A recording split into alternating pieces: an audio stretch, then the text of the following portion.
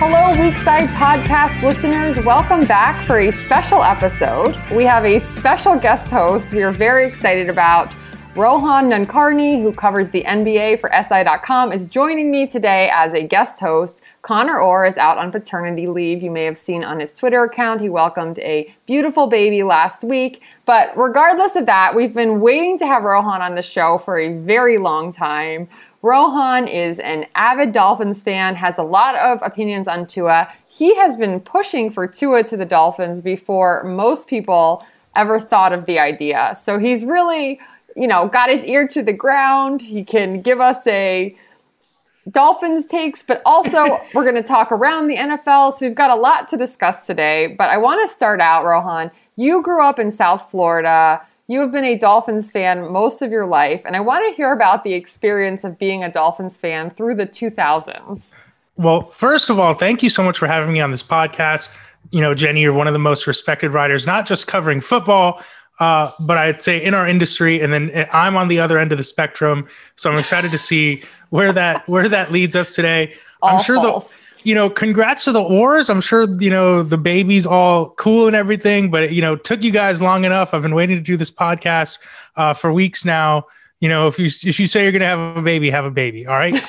So we were waiting for a very long time for the Orr baby to come. And by we, I mean, Rohan and me, because we were clearly the most affected in this conversation. Yes. So, congrats to them. But as far as my Dolphins fanhood goes, I would say I was a militant Dolphins fan for, I don't know, roughly like 15 to 18 years. I think there's maybe a 15-year period in my life where I think I only missed 2 Dolphins games, and it was because I was traveling internationally. Wow. And I regret it. Yeah. Is that a dolphin sound I just heard?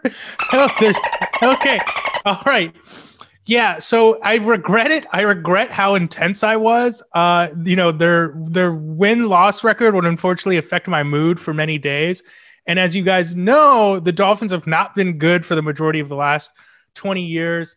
It's been really frustrating. There have been some interesting moments. I remember I went to a Monday night game one year for my birthday where the Dolphins set the record for time of possession in a loss against the Colts. I think they had the ball for 43 minutes and still lost. Oh my gosh. What a memory. I remember trying to explain to my dad one day, it was the first time the Dolphins used the Wildcat in Foxborough in 2008. They were 0-2. And I was trying to explain to my dad that they'd beat the Patriots. And I was like, but it wasn't, they didn't just conventionally beat the Patriots. They outcoached Bill Belichick. I couldn't believe it.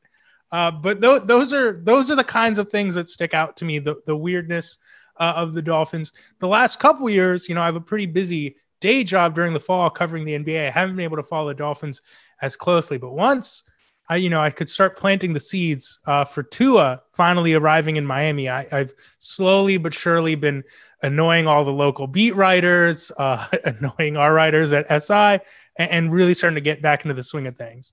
No, you have been out front with the Tua chatter. I am curious, when you first were little, what attracted you to football, or what made you want to be a football fan? Oh, that's a really good question, Jenny. I really just liked all sports when I was a kid. I don't know how it happened. I was also really into basketball, and now I cover it. Like, I think for me, it was just like, my family was like, this is what all Americans do. They love sports. So I was like, yeah, like sign me up. I played basketball and stuff as a kid. So I think that was really it. I was really just trying to assimilate. And now here I am, 20 years later, still obsessed as ever. So. Yeah. And you were born in India, right? That's right. So you were, came to the United States, and following American football was the thing to do. So it really was. And like the Dolphins were at that time way more popular than the Heat in South Florida. Okay. I didn't really watch any of Dan Marino's career, but they were still the team. Like the early 2000s, the Dave Wannstedt era, Ricky Williams was like my first favorite athlete. I had a Ricky Williams jersey. I was shocked when he retired. And they were still making the playoffs, like a threat to make the playoffs with Jay Fiedler. So they were really popular. So in South Florida, especially, the Dolphins were still big news then. And we were talking right before we began the show. You sort of became a fan around 2000. So you've only really seen one Dolphins playoff win. Yes, only one win. It was that Lamar Smith game where he rushed for like 200 yards against the Colts or something like that. They won in overtime. There's been nothing good since then. The 2008 year with Chad Pennington was a lot of fun, but they got stomped in the first round of the playoffs by the Ravens. But there have been so few moments of sunshine in between. That dolphin noise that I heard was like at the beginning of this podcast was like already a top 10. Yeah. Already like a top 10 moment of my Dolphins fandom right there. It's amazing. Shelby, our producer, is fantastic with the sound effects. I even was surprised by that one. So kudos to Shelby. So Rohan, we are going to dive into the news topics, and the first one is Dolphins related. So we're going to just continue this conversation. I will start. Apologize to any listeners so far, by the way, for the amount of Dolphins talk. We will get to other things. No, this is great. I mean, there are plenty of other topics to discuss, but the Dolphins are really interesting this year. We picked the right time to have you on the show, although I did think we would probably be having you on after a Tua win, so it's a little slightly different circumstances than we expected. However, we forge ahead.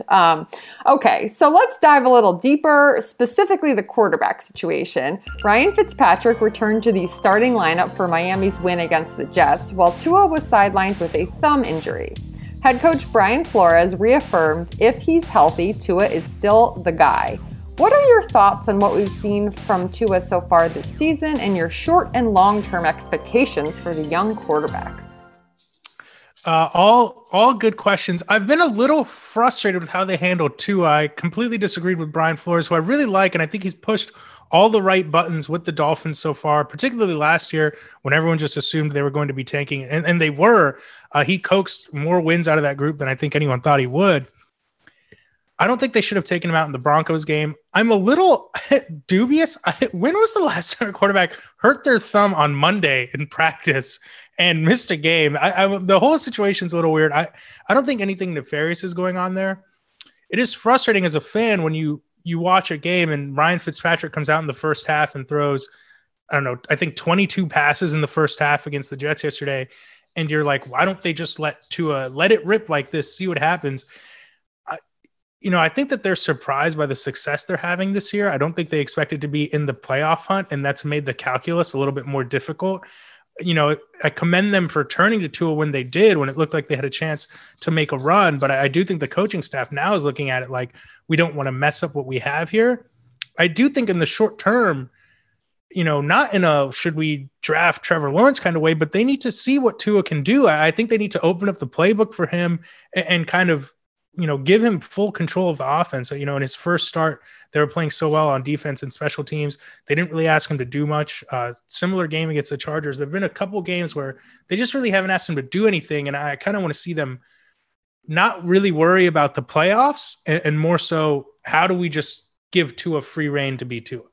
I think you make a really good point about the Dolphins probably being farther along this season than they expected. And that sort of does change the decision-making in terms of the quarterback. But I agree that they went to Tua at the right time. You were only going to get so far with Ryan Fitzpatrick. And I think you had to go to make the move to Tua, who raises the ceiling for your team. I guess the question, though, is, with a limited offseason, he was still coming off the hip injury. So there were a lot of things that would maybe slow the development in his first season. And so now he has an opportunity. This thumb injury comes up. He can watch from the sidelines after having played a few games. But how quickly does he return? What happens if Fitzpatrick gets hot in the time period before he returns? Do you just ride that out for the rest of the season? But it sounds like you're inclined that whenever Tua is healthy, they should go with him. And I would agree. I mean, Flores has said he's the guy, although he did leave a little wiggle room because when is your thumb at full strength? Right, yeah. It's frustrating on so many levels. You hit the nail on the head on Fitzpatrick. I tweeted this out because I'm now like I'm just badgering our local beat reporter Adam Beasley. I used to be a Miami Herald intern. I apologize, Adam, for how much I'm annoying you, but I'm just constantly pushing the Tua narrative on him, and it's frustrating. I mean, Ryan Fitzpatrick, 3 of his wins, 2 came against the Jets, 1 came against the Jaguars. He beat a 49ers team on the road that was missing, I think, 5 defensive starters that day. He's had good numbers and by many metrics, ESPN's QBR, his quarterback rating, he's having a good season. I just think he's playing well against bad teams, and To your point about Tua not having the offseason, I think that's really valid. I think that it's definitely changed how the Dolphins want to approach it. At the same time, when you see someone like Justin Herbert come in and just be allowed to, go for it, really, the Chargers are losing games, but they're not a bad team. They're a weirdly decent. I think they're 3-7, 3-8 now after that loss to the Bills. Their point differential wasn't terrible for most of the year.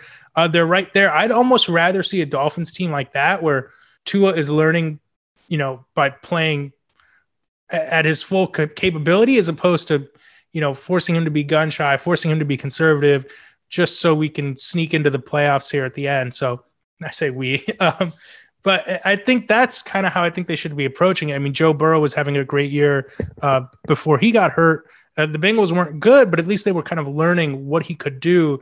And I think they've hamstrung Tua a little bit, both with the Fitzpatrick situation and how they want to just really take care of what they think is a playoff team. Yeah, it's interesting because in some ways Tua came into a more ideal situation than Herbert and Burrow. There's more, even despite the roster rebuild that they undertook last season, they have rebuilt it enough that there's more support for him because the defense is really good and he had to do less in the games. But in terms of getting a clear picture of what he can do, you're right. He hasn't been fully unleashed yet because they hadn't really had to do that. And when they got in a tight spot, they ultimately said, okay, you know what? The pressure is getting to him too much, literally, like the pressure on the field. Yeah. And we think Fitzpatrick can operate the 2-minute drill better. So that was, that's still an interesting decision and something that we'll continue to have to keep in mind as we see the rest of the season unfold. For sure. I will say as a fan, I'm really excited about what he can do. He's got zip, Jenny. You can't teach zip. He can throw the ball better than many Dolphins quarterbacks I've ever seen. But we should move on from a very young quarterback to a very old quarterback. I'm very excited to talk about this. There's been steady chatter in the last several days. Thank you for the one last Dolphins sound effect. All right, there's been steady chatter in the last several days that Bruce Arians and his system are not doing enough for Tom Brady. Tony Romo was not subtle in his criticisms of the scheme during the CBS broadcast of the Bucs' loss to the Chiefs, and Brady's former teammate Rob Ninkovich suggested last week on ESPN that Brady needs a new coach. All right, Jenny, what do you think of this? I think it's clear that the bat signal went out from Tampa Bay and Tom Brady or his camp got the word out because it was just, it happened too much, too consistently. Everyone all of a sudden was saying the same thing and pointing to Bruce Arians. Now, I will say, I do think in the NFL that coaches are often too slow to adjust their system to the players. I think that a lot of times there are too many coaches that are loyal to their scheme and what they want the scheme to be rather than doing what their players can do well.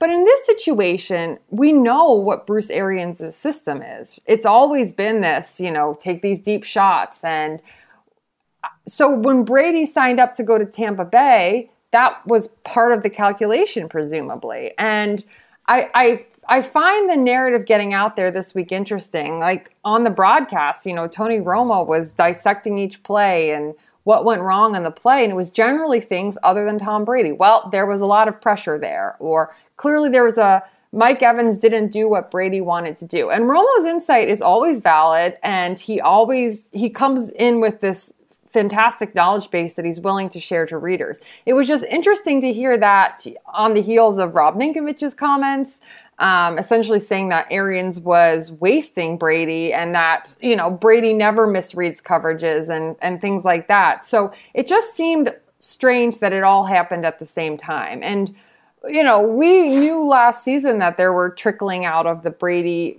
leaving New England narrative to different reporters. And I just don't know at this point, they have to figure out a way to make it work. Brady signed up to work with Bruce Arians, and they both have kind of made their comments in the media directly or indirectly, but they really just need to figure out a way to make it work. They're still in the playoff mix. They haven't looked like the team that we thought they might be a couple weeks ago, but there's still plenty of time to get things back on track. And so it just feels like it felt like this concerted effort. That's why I say a bat signal. And I think it just distracts from the point, which is figuring out a way to make it work inside the building. So it's funny that you mentioned the bat signal because I noticed it, and I'm certainly not as plugged in as you, but literally on the first drive of the game, Tony Romo is saying, I think they need to run the ball more. I think they need to run more of the plays Brady likes. I mean, he pointed out that, they had a completion to Gronkowski at one point in the game, and he's like, Jim, this is the kind of play they'd run in New England all the time. And and Tony Romo gets excited, and there's a play where they miss Mike Evans on a third down, and immediately we're almost like, that one's on Mike Evans. Brady's he's looking at him, he can't tell if he's going to keep running his route or when he's supposed to throw it. And I was like, okay, like, relax, Tony. This happens a lot during NBA broadcasts where Jeff Van Gundy refuses to criticize an NBA coach, and that kind of felt like what was happening here with Tony Romo. Just refused to criticize a fellow quarterback. As someone who is not a Tom Brady fan, I'm enjoying Bruce Arians' shading him in his press conferences every week. Or I think the most recent one was, as long as Tom reads the coverage, we'll be fine. Yeah. I don't remember the last time, if ever. I mean, Belichick wasn't exactly a defender during Deflategate, but this is nuts. I mean, just going right after Brady and what he's doing on the field. I was reading today, because obviously this has been something that people are talking about for a couple of weeks now. Bill Barnwell posted a link to an old story written by Chris Brown back when Peyton Manning had joined the Broncos. And I thought it was really interesting how it could apply to Tom Brady. It was the point Bill was making as well was, at first the Broncos, Manning was coming off the neck surgery. They weren't really sure, are they going to play the Denver offense? Are they going to do what Manning did in Indianapolis? And over the course of the season, after a slow start, they just started running his favorite plays.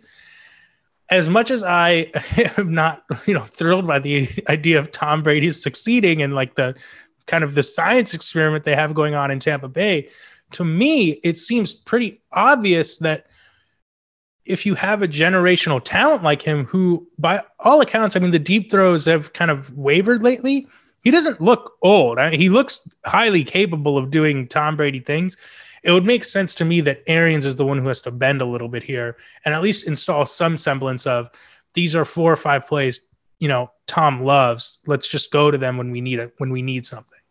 Yeah. I mean, it's clear that Tom wants some kind of meeting in the middle and some kind of flexibility. I think what's hard is in New England, he clearly had this relationship with Josh McDaniels where they shared a brain, and he had a lot of different offensive coordinators in New England, but certainly his final years there, he would send these voice notes to Josh McDaniels, and they would, back play ideas here and there. But it was more than just that. It was they had built this offensive system over years, decades, and they had brought in all of the other players around them into it. And, the final year in New England, part of it was that, okay, there weren't enough good skill position players, sure, but it was also, they weren't players that Brady trusted in the system. So it's hard to go. This was why I guess I was skeptical of the Brady to Tampa Bay experiment. First of all, he and Arians have always played diametrically opposed offensive styles, but it's just so hard to recreate what was built in New England in a short period of time without an off season. And it involves more than just the coach and the quarterback. It involves everybody on the offense. So I think you're right, Rohan. And I really like that Broncos analogy. I think that they've got to figure out some kind of change to make down the stretch here. Now, I did notice that Arians told Mike Silver that they call all of Tom's favorite plays. So clearly there's just like a disconnect happening here. And the two of them they still have a bye week coming up, right? The two of them just need to sit down and figure it out, and then make sure that everyone else on the offense is looped in as well. Because as long as this apparent friction, even though they're denying that there's friction, they clearly are on slightly different pages on some level. So that needs to be resolved if they're going to be able to contend at all in the postseason. I would just like to add one thing is when I'm playing Madden, which I do quite often these days, it's a pandemic, I'm trying to stay indoors. Every third down, I'm just calling quick slants. All right. So I don't know if they want to just steal that strategy, but right. I am curious, Jenny. I think you would know this, and not to put you on the spot here. Are you getting the sense that maybe Bruce Arians never wanted Tom Brady? Like the way he has been so publicly critical of him, even when they were playing well, is really surprising to me. And we know he didn't want Antonio Brown, and that turned into like a whole public farce where he had to pretend that Brady had nothing to do with it. Bruce Arians has never struck me as someone. He seems to be like a coach who's typically having fun.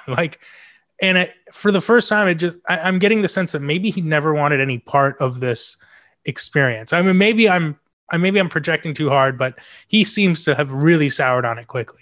That's an interesting point, Rohan. I don't know if I would go that far, but I do think from teams that were considering Brady this offseason, teams who had a need at the quarterback position, which the Buccaneers obviously did. Jameis Winston made too many mistakes last season. They were looking for another option.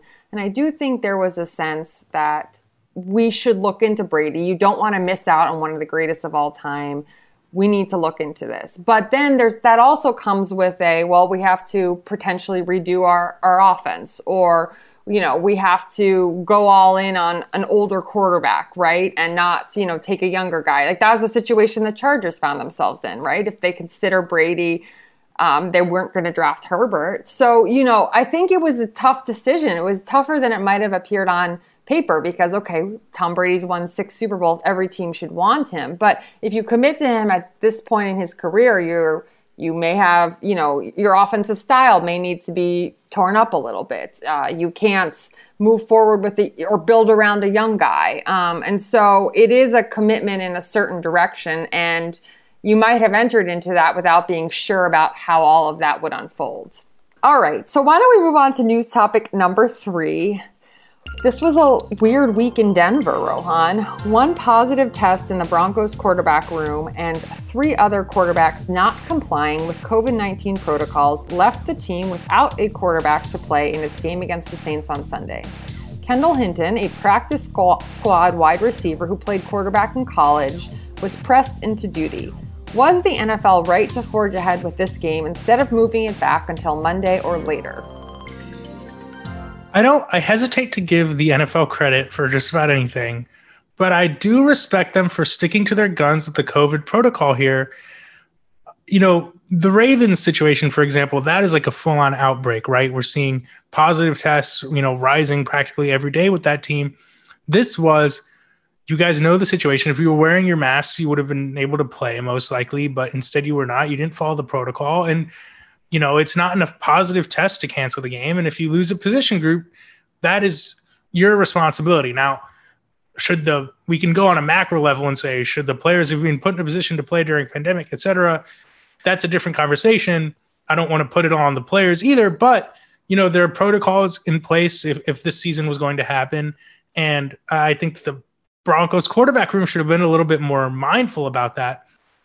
What's funny about Kendall Hinton, tell me if you agree with this, Jen. Sometimes people fail so spectacularly, it's something that actually ends up helping their career, or like someone will go viral because like they turned in a cover letter that was meant to be a joke, and then everyone on the internet was talking about how funny it was.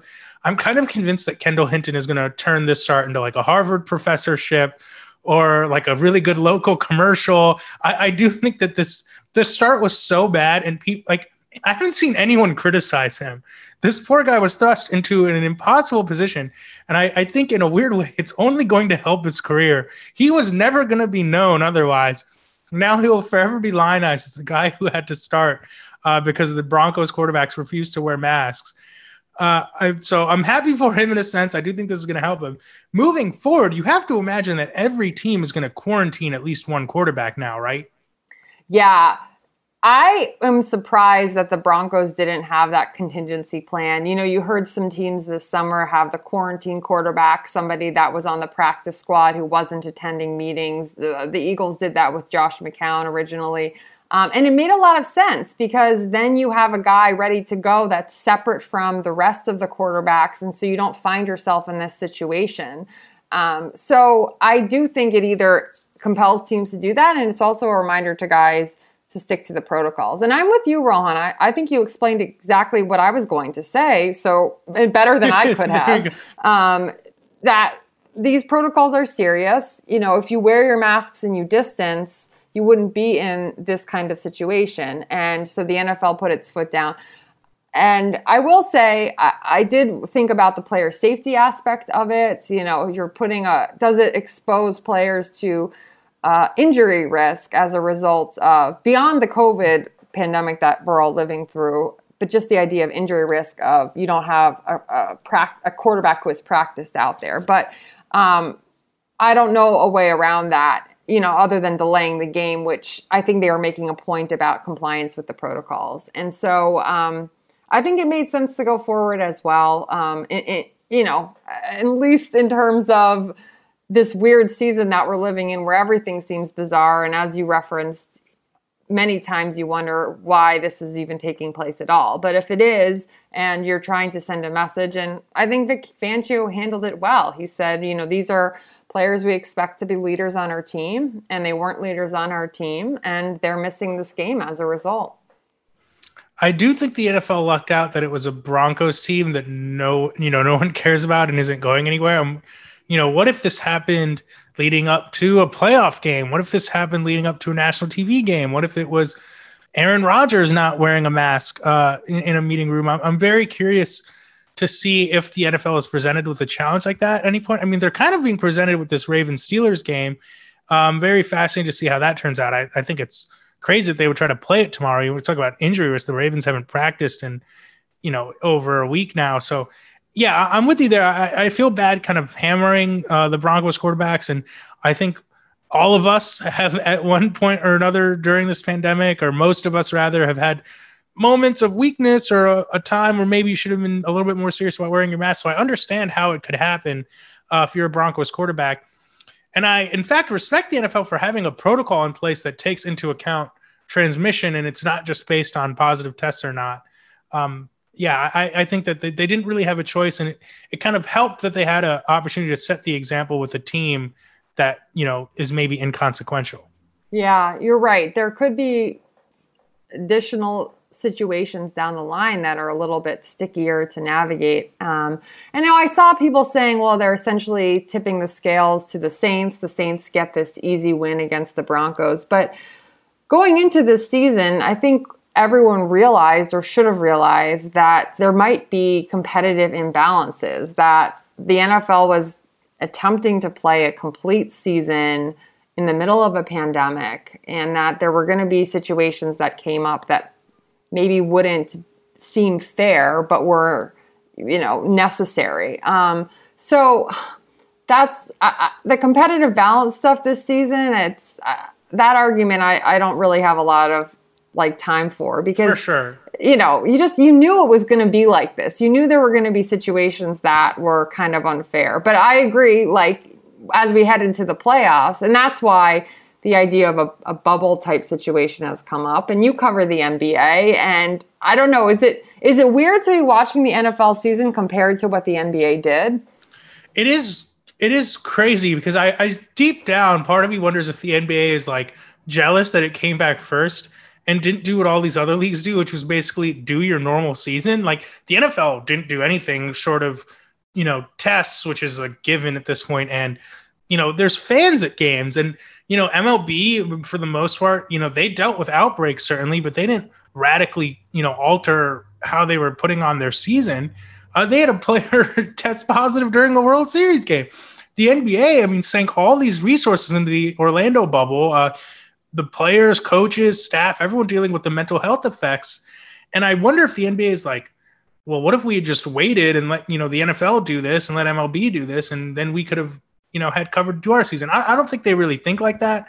It is strange to see it, especially when you have the resources that the NFL does, and you've seen it in practice how it could work, to not come up with some kind of solution, or at least do it for the playoffs. It would be crazy to me if they didn't figure out some kind of playoff contingency. It's for their own interests. It's so that you are putting on the best product possible.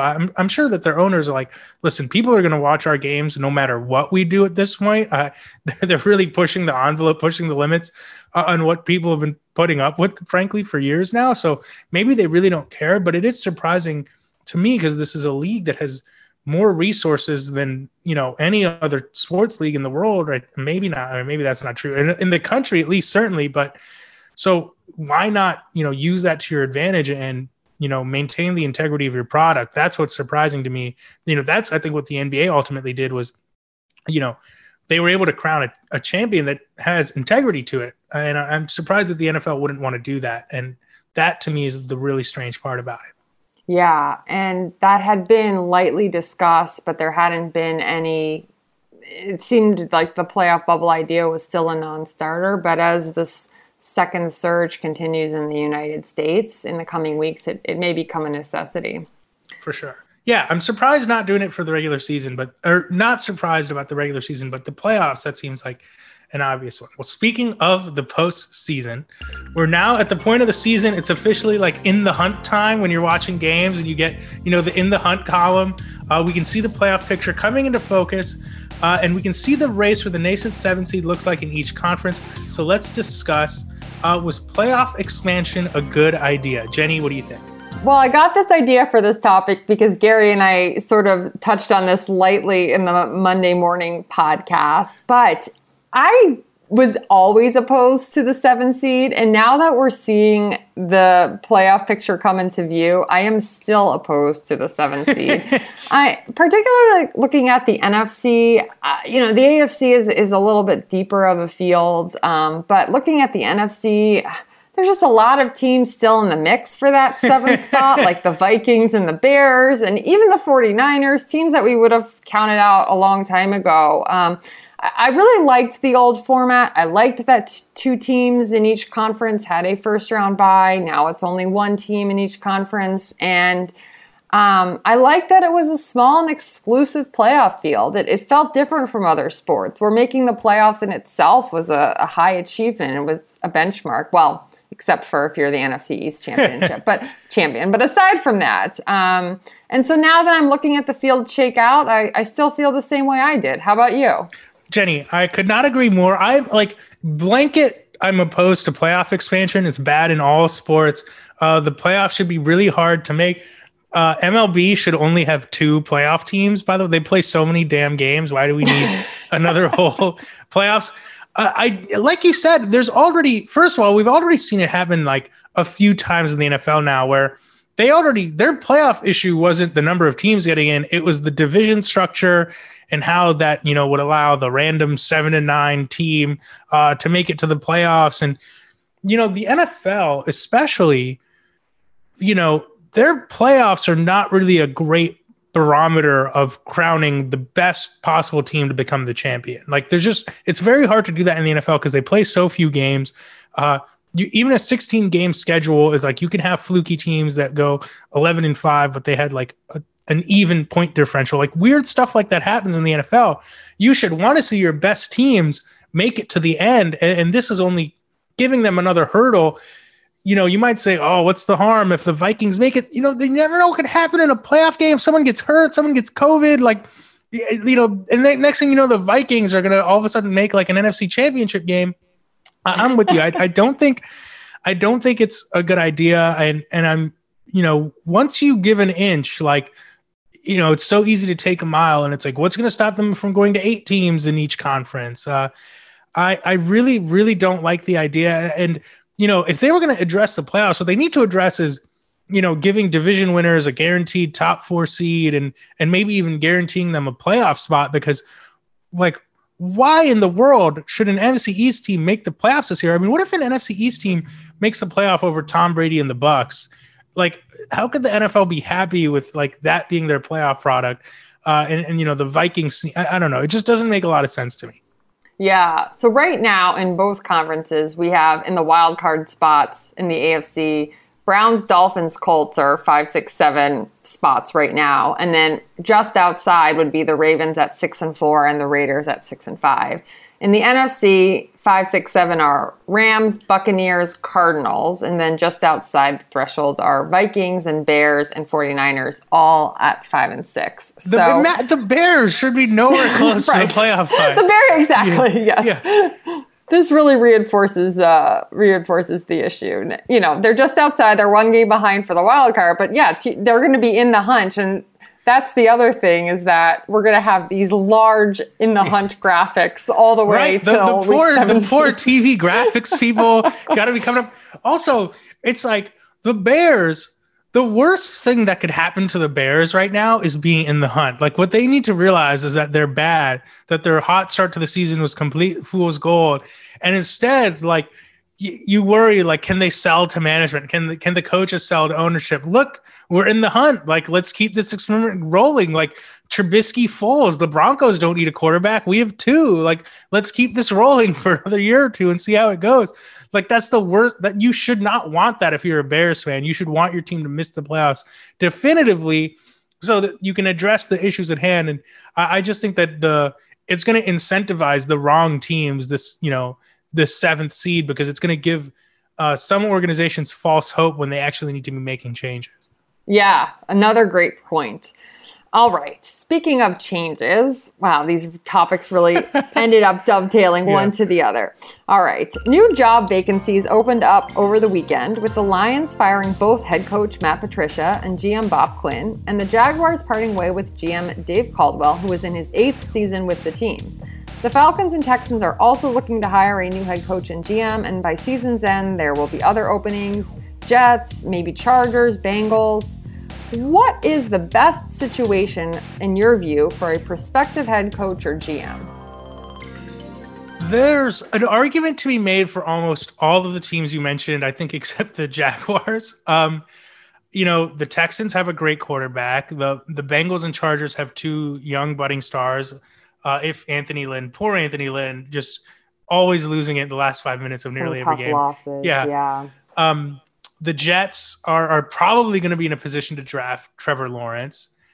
I think if I'm looking at it position of what's the opportunity that will give me the most time to kind of fix it, I think it's going to be the Jets. Because when you come in as a new coach or GM and you draft someone number 1 overall, they kind of give you 3 years almost no matter what to see how it goes, right? Like, it's really hard to get fired when you come in from a team that badly. So if I'm looking at it as purely like a selfish motivation, who gives me the best chance to just keep my job for the longest time, I think I would say the Jets.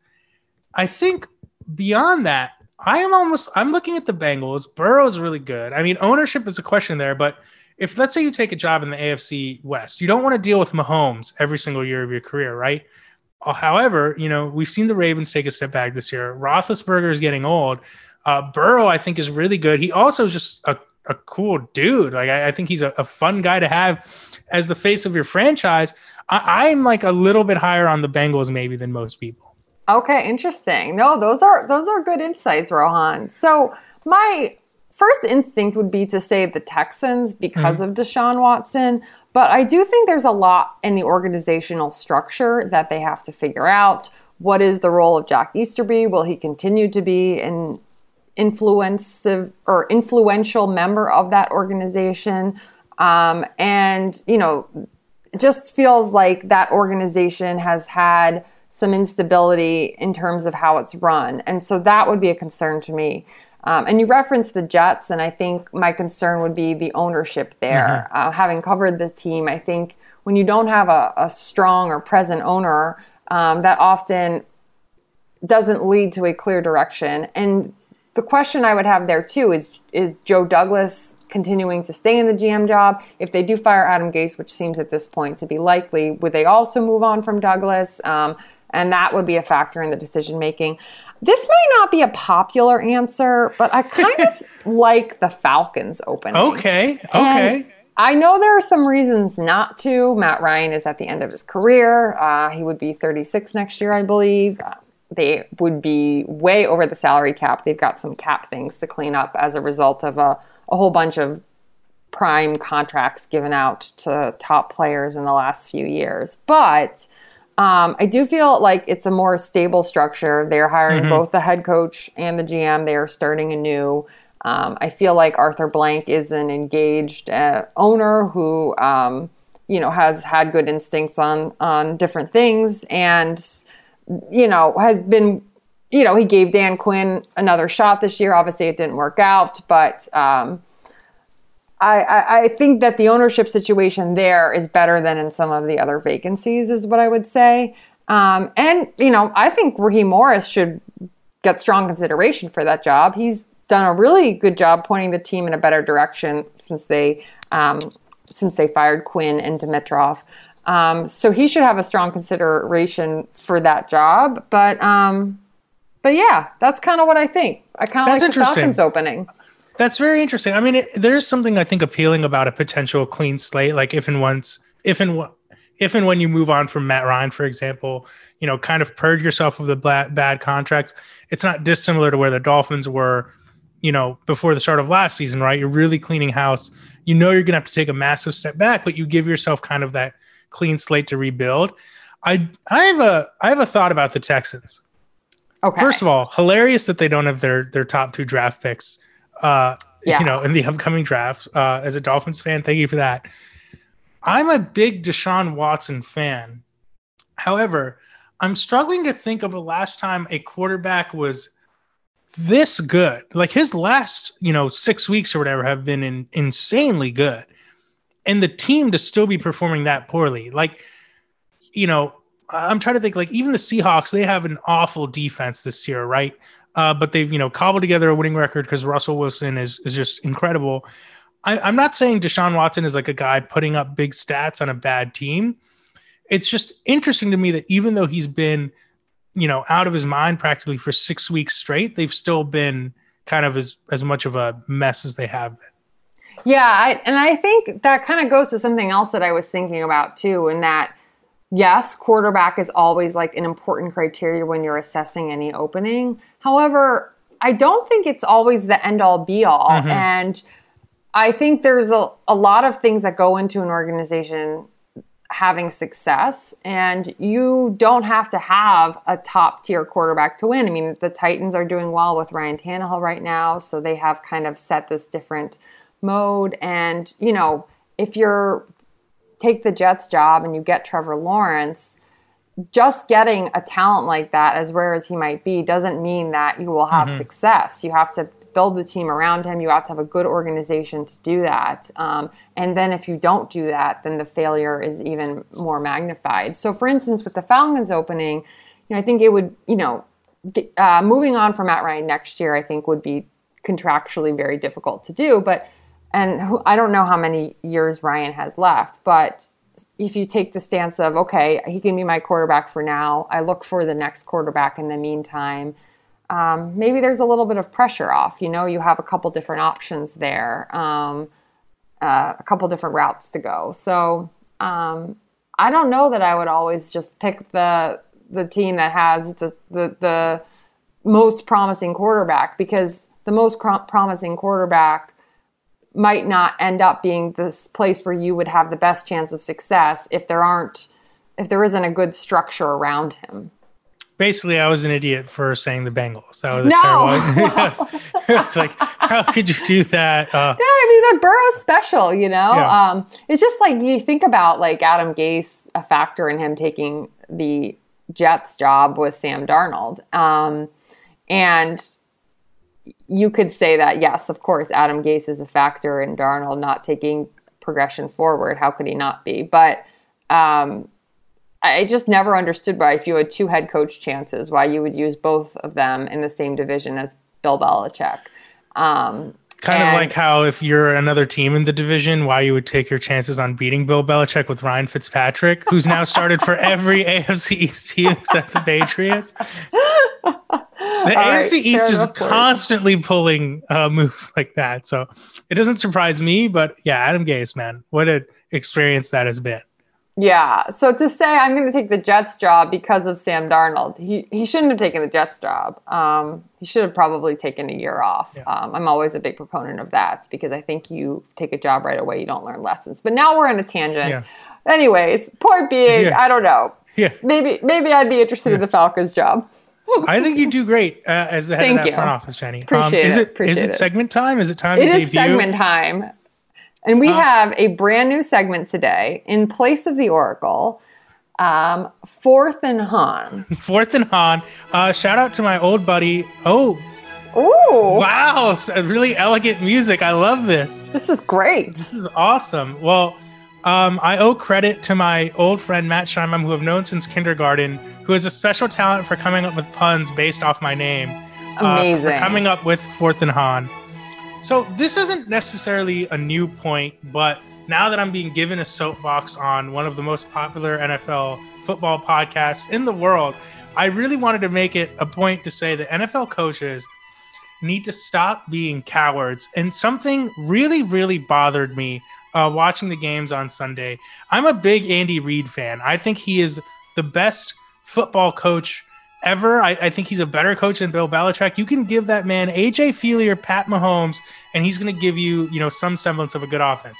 He has 4th and goal on the 1 foot line yesterday on the Chiefs' opening drive. There is the least amount of separation I've ever seen between the line of scrimmage and the goal line. I don't even know how it was possible for them to snap the ball. And he called for the field goal unit. You have Patrick Mahomes.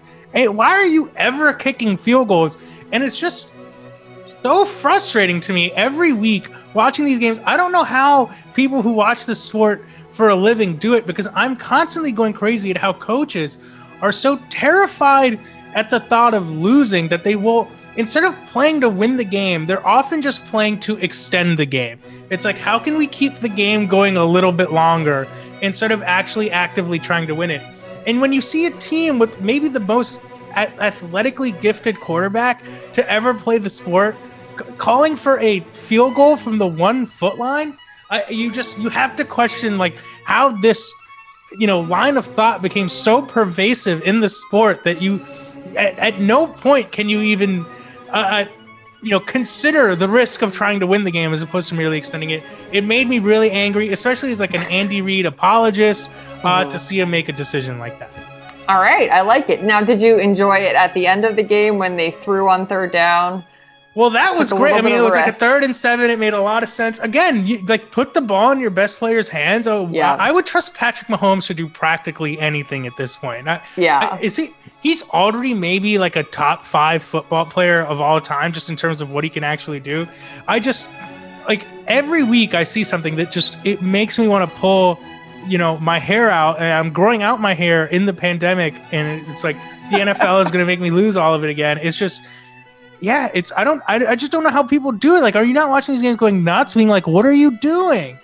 No, anyway. It's a great point. I like it. That was a very spot on first segment on the show, Rohan. You nailed it. I love it. I appreciate it. Again, I know it's not a particularly unique or novel position, but to see the Kansas City Chiefs do that, I was legitimately blown away that they would take Mahomes out of the field 1 foot from the end zone.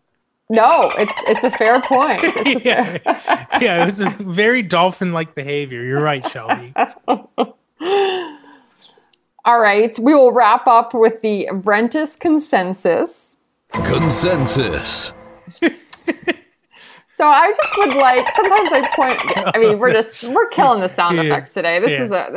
Shelby, this is a peak performance by you. So can we submit this for what's the podcast equivalent of the Emmys? We would definitely win for this episode. Definitely, yeah. So I was watching Red Zone, and I just happened to hear a casual reference to Baker and the boys. And it really bothered me on this particular day because Callie Brownson was the first female interim position coach in NFL history for the Browns. She was stepping in as she's the chief of staff, but she was stepping in as the current tight ends coach. And I know that they're probably referring to Baker and the 10 teammates of his on the field, but there are a lot of people that make up an NFL organization. Callie Brownson was a woman on the sidelines working as a coach for the Browns. The Browns have 2 owners, Jimmy and Dee Haslam. Dee Haslam is a woman. They have plenty of other staff members who are females. And so saying Baker and the boys, and I often hear things, other uses. The Titans had something involving a slogan last season involving for the boys or something. I'm misquoting it now. And it always really bothers me because an NFL organization, there's a lot of people that make game day happen in a lot of levels. And this particularly happened to be one where there was a woman on the sidelines, coaching the players on the field. I just think language matters and the way we talk about things matter. And there are a lot of different ways to say that. Baker and the Browns is also alliteration. That would be a better use than Baker and the boys. Just a lot of different ways to say it, and that just stood out to me. It might seem like a minor point, but I think how we talk about things is important, and especially on a day when someone was doing something for the first time, was achieving a career milestone. I wouldn't want to re-listen to part of the Red Zone broadcast and hear Baker on the boys. So that is my consensus this week. I think that's a great point, Jenny, and I'm glad you brought that up because, multiple women made history in football this week. Sarah Fuller playing for Vanderbilt, the first woman to play in a Power 5 game in the NCAA. And, I know that you talked about this a couple weeks ago on the podcast. I think it was Antonio Brown's first game with the Bucs, and, Al and Chris did their usual, we cut to the booth and have a serious conversation. And, something that bothers me, you mentioned this, and I thought you brought up a great point on the podcast that I wanted to make sure I brought up whenever I came back on, was they mentioned that, some of the victims groups are upset with this. And you mentioned as if those are the only people upset. Sports Illustrated did a lot of reporting on Antonio Brown and kind of the heinous things he did last year as a reason why he, wasn't on an NFL team. And, I'm not saying that this Baker and the boys situation, it sounds a little bit, maybe more innocuous than NBC kind of fumbling, fumbling the Antonio Brown conversation. But the contempt, it seems like people have sometimes for trying to be more inclusive is really frustrating to me. And, I don't think that the NFL is necessarily unique in it. But it might be the worst at times. And, I just want to say, as someone who is a fan of the league, and I want more from the announcers. I want more from the people around the game to highlight the people who come from different backgrounds, whether it's someone like me who's South Asian. We don't have a lot of representation in the sport, or women. It frustrates me when those topics aren't handled well by the people who, I'm not saying it's an easy job for them, but the almost contempt it seems like they have sometimes to try to be more inclusive, to highlight these really special people and how difficult it is for them to make it to these positions. It's frustrating, and I'm not part of any groups. I'm just a football fan who wants more from the people covering the sport. Yeah, that's a really well said point, Rohan. Thanks for saying that. And I definitely agree. There are people in the NFL who are working to change that. I know Sam Rappaport in the league office has really paved a lot of pathways for women in the sport. Troy Vincent is doing a lot of work to ensure that minority coaching candidates of color, can forge the same connections that many white candidates often just are given or enter the league with, and to, kind of force more inclusive hiring practices. So there are people who are working at it, but I think anytime something is positioned as a women's problem or a game for the boys, it just chips away at that, or it undercuts those efforts. And so I think it's definitely frustrating to see. So I appreciate your take on that as well, Rohan. How did we do? Did we make it? This was a great episode. Is it, as long as it's not going to be the last episode? That was my goal here today, was make sure I didn't do such a bad job that they said we got to take this podcast off the air indefinitely. No, and in fact, we will have you back on again. Even when Connor's back, we will have the three of us join. You can come on for a Fourth and Han segment anytime you want, Rohan. Your insight is valuable, and it was just a lot of fun having you here today. No, my pleasure. I'm looking forward to doing it again. All right. Well, hopefully we will have you back on again soon for our listeners' benefit. Thank you again. The Weekside Podcast is me, Jenny Frentis, and this week, Rohan Nadkarni. We are produced by Shelby Royston, king of sound effects. SI's executive producer of podcasts is Scott Brody. Ben Eagle is director of editorial project and product. Mark Moravik is the emeritus executive director of the MMQB. Our theme music was written and composed by singer-songwriter Ryan Harris Brown, whose latest album, Stranded in the Present Tense, is available now on all major streaming services. Keep up with the Weekside Podcast by subscribing to our new feed on Apple Podcasts, and while you're there, leave a rating and review. It really does help other people find the show, which is also available on Spotify, radio.com, Stitcher, or wherever else you find your podcasts.